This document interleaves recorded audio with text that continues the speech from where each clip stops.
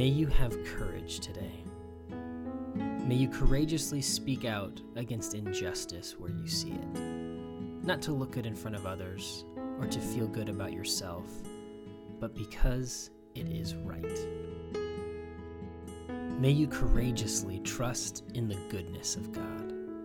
When presented with an opportunity for your trust in God's care and provision to be stretched beyond your comfort level, may you be filled with gratitude. May you praise God in that moment because you know that you are loved. And if you are loved, then you are cared for. May you courageously offer love, grace, and acceptance to another person today. May someone be assured of a good and loving God because you saw them. You affirmed their humanity and their dignity. May that person feel valuable today.